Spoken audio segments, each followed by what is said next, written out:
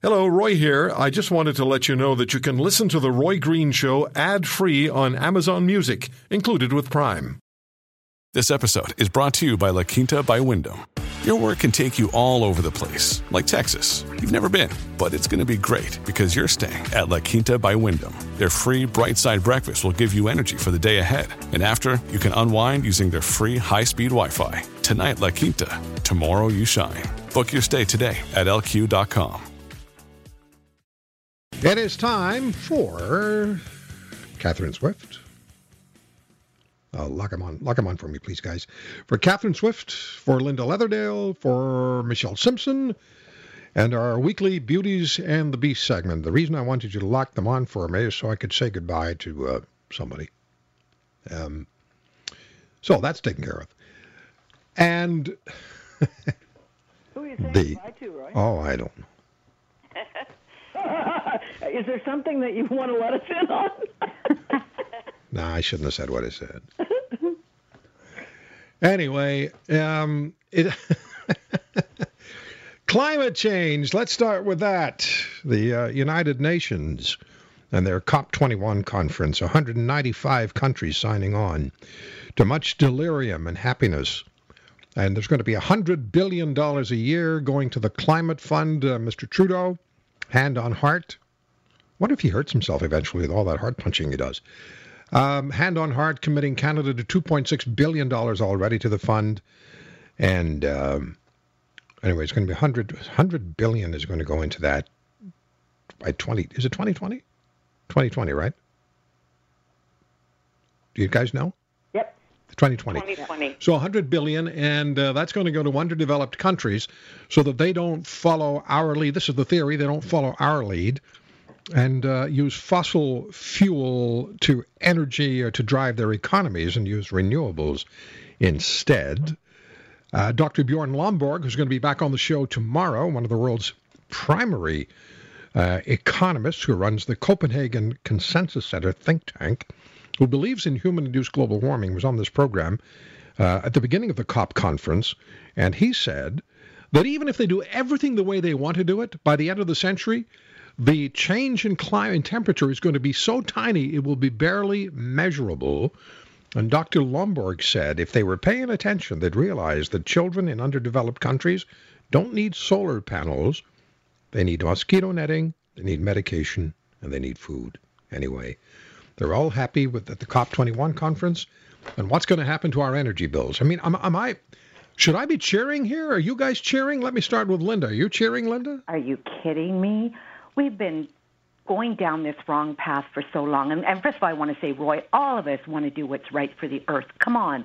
I mean, but green energy, I mean, look what happened in the province of Ontario. $34 billion more that we paid than we needed to be paying for That's for the hydro. And much of that is because we went for this green energy and we bought it and it's way expensive and it's not working. So the Auditor General for the province of Ontario says that the McGuinty-Wynne government combination has, pilfered, whatever the appropriate word is, absconded with, misfired. What? What's the word? Piddled. Piddled away. They piddled away. There's another word that we could use. They pissed away. Yeah. 37. I'm sorry. I shouldn't have said that in mixed company, but they did. We've heard it before, Roy. Yes. $37 billion. Yes. And now we're going to allow the same government stewardship over Hydro. This is one province. And you know what's going to happen as well? Brad Wall is going to be demonized by the left because Mr. Wall is saying, hang on a second, what we need is a pipeline. Mm-hmm. He's going to be demonized. Elizabeth May apparently on CBC saying that Canada was hated internationally. Hated was the word I think she used. Hated internationally because of our stance on climate. I agree with Linda. People care about the environment. But when I listen to Dr. Bjorn Lomborg, I don't hear the kind of alarm bells that I'm hearing from the attendees of the conference. And then when I look at the global national poll that was done by Ipsos, which Canadians were asked for their top three worries. Climate change, 13% was last among the worries of Canadians. Then they go worldwide. What are your top three worries globally now? Where does climate change end up? Last, with 7% of the people in the world. And then globally, the highest percentage of any country's residents who ranked climate change as a top priority was Japan's population at 20%. So the best they could do was 1 out of 5. And yet we're being told by Barack Obama and by Justin Trudeau and by Francois Hollande and others that climate is the number one, what's the word? Threat?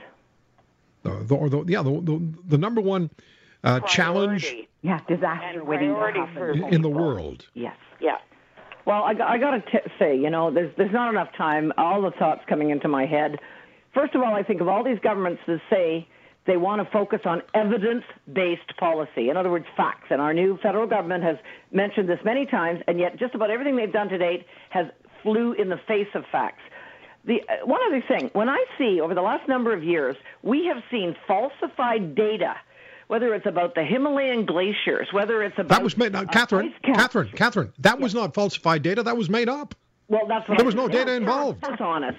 And there was numerous incidents of it. They were by the head of the IPCC. And whenever anybody's lying like that, I question not only their motives, because obviously those are bad, but if you have to lie like that, your cause is lame. It's lame. Otherwise, why do you have to lie?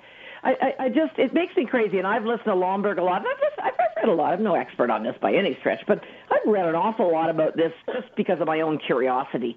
And, the climate has changed. What I would love to have is about 1,000 years' worth of data, but of course we don't because, our history is such that we don't have data from 1,000 years ago or whatever, right? But, yes, the climate is changing, no question. And I don't question for a minute that we might have had something to do with it. But like Lomborg says, we spend bazillions of dollars, beggar people, so they can't even afford to eat because, with policies like this. Well, that makes no sense. We have Lomborg back on the show tomorrow. Michelle, what do you make of it? From a political standpoint, and I don't always take that tact, I got nothing out of the Paris conference, because there's been so many like it before.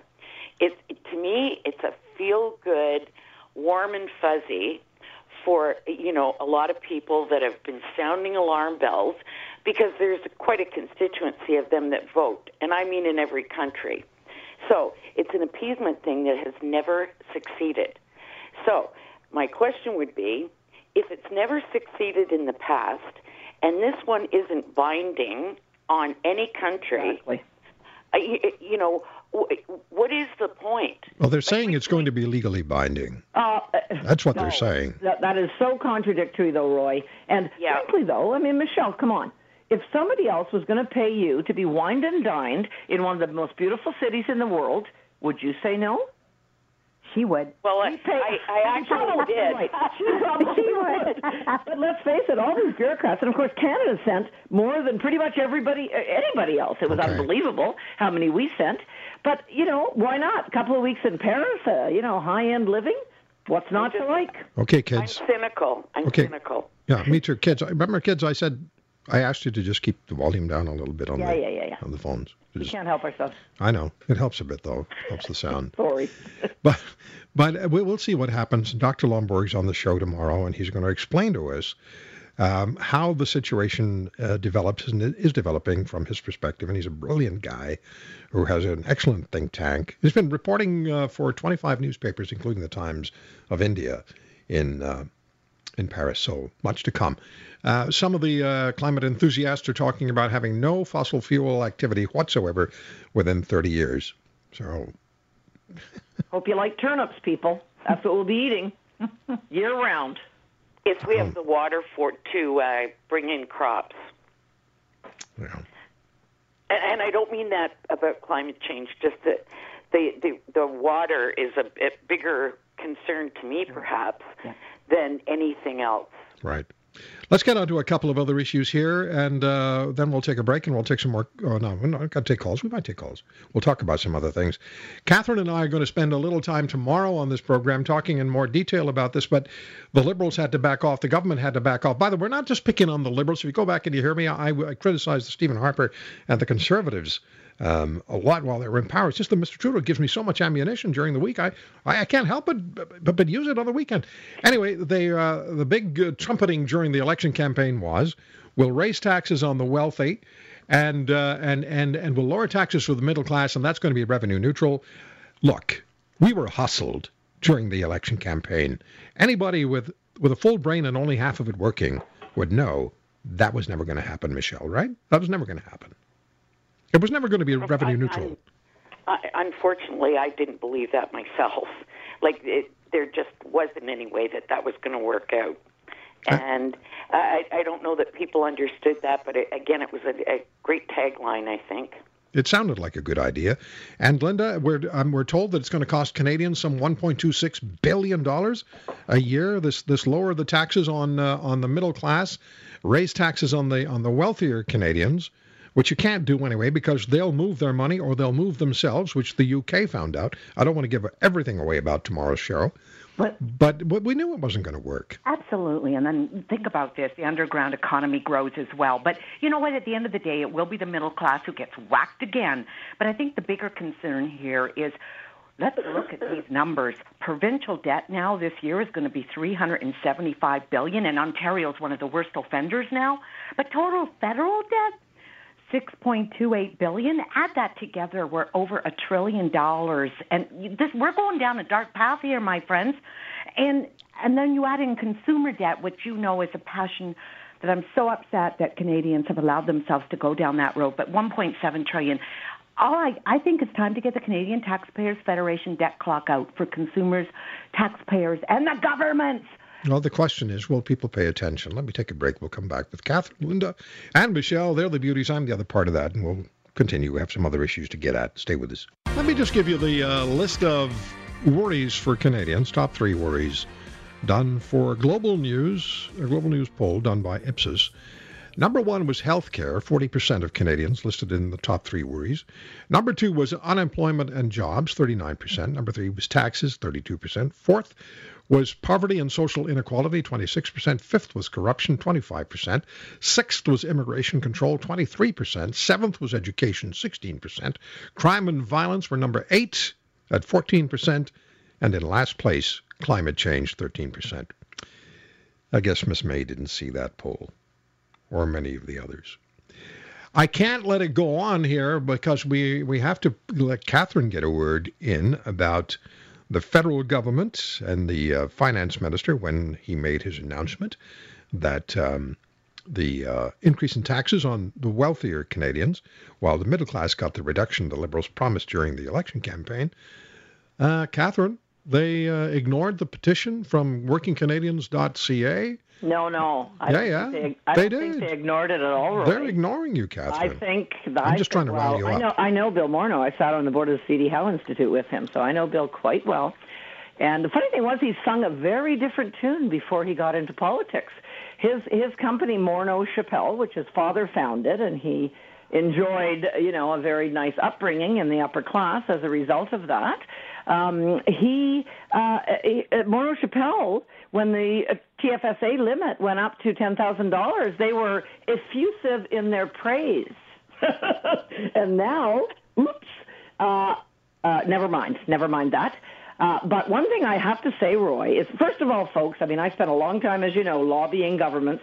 And just because he's made an announcement, there's zero legislation drafted, zero legislation passed. And I believe he saw the strength this issue was getting, and he was trying to squelch it by making that announcement early, quite early. So I would encourage everybody. And by the way, something this is totally random, came right out of the blue is the federal government got into the 21st century, amazingly enough, and created just a week ago, created this online petition system, and we're on it.